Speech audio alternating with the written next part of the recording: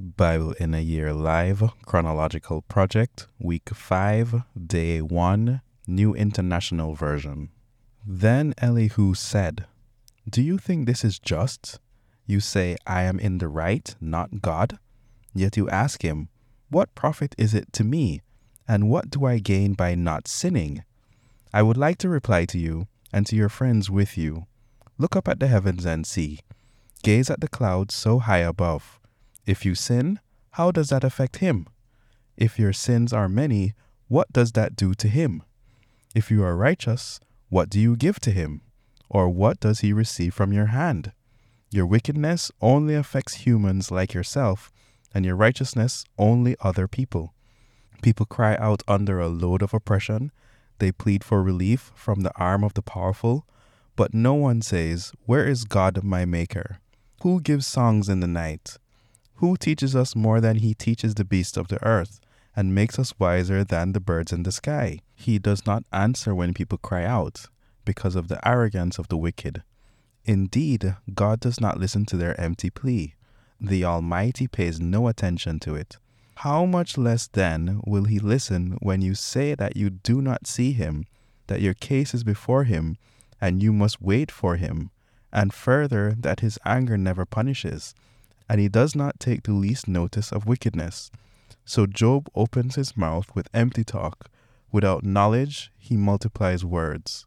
Elihu continued, "Bear with me a little longer, and I will show you that there is more to be said in God's behalf. I get my knowledge from afar. I will ascribe justice to my Maker. Be assured that my words are not false. One who has perfect knowledge is with you. God is mighty, but despises no one. He is mighty and firm in his purpose. He does not keep the wicked alive, but gives the afflicted their rights. He does not take his eyes off the righteous. He enthrones them with kings and exalts them forever. But if people are bound in chains, held fast by cords of affliction, he tells them what they have done, that they have sinned arrogantly. He makes them listen to correction and commands them to repent of their evil. If they obey and serve him, they will spend the rest of their days in prosperity and their years in contentment. But if they do not listen, they will perish by the sword and die without knowledge. The godless in heart harbor resentment.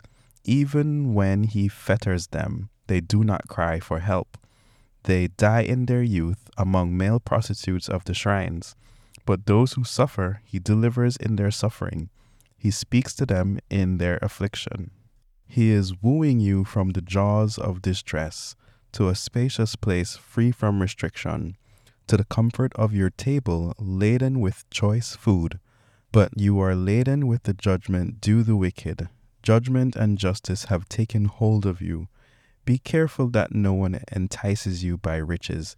Do not let a large bribe turn you aside. Would your wealth or even all your mighty efforts sustain you so you would not be in distress? Do not long for the night to drag people away from their homes.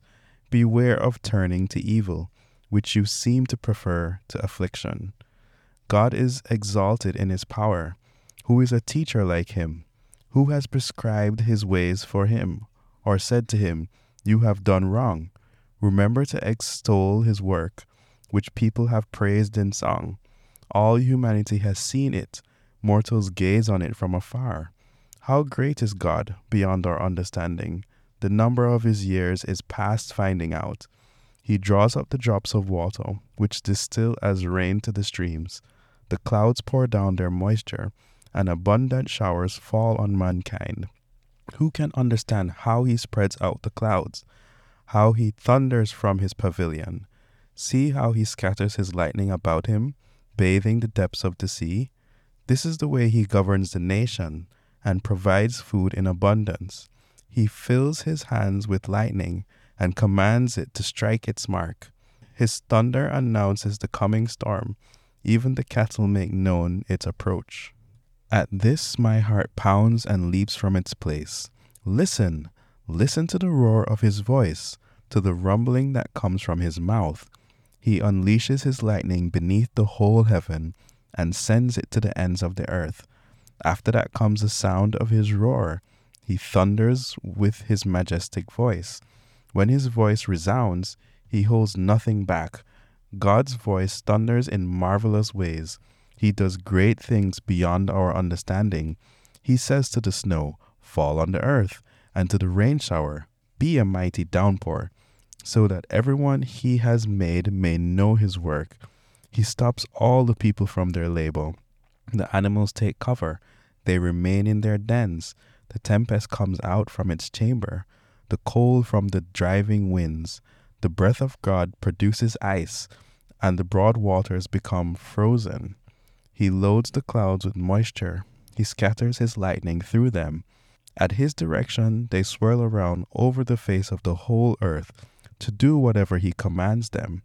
He brings the clouds to punish people or to water his earth and show his love. Listen to this, Job. Stop and consider God's wonders. Do you know how God controls the clouds and makes his lightning flash? Do you know how the clouds hang poised, those wonders of him who has perfect knowledge?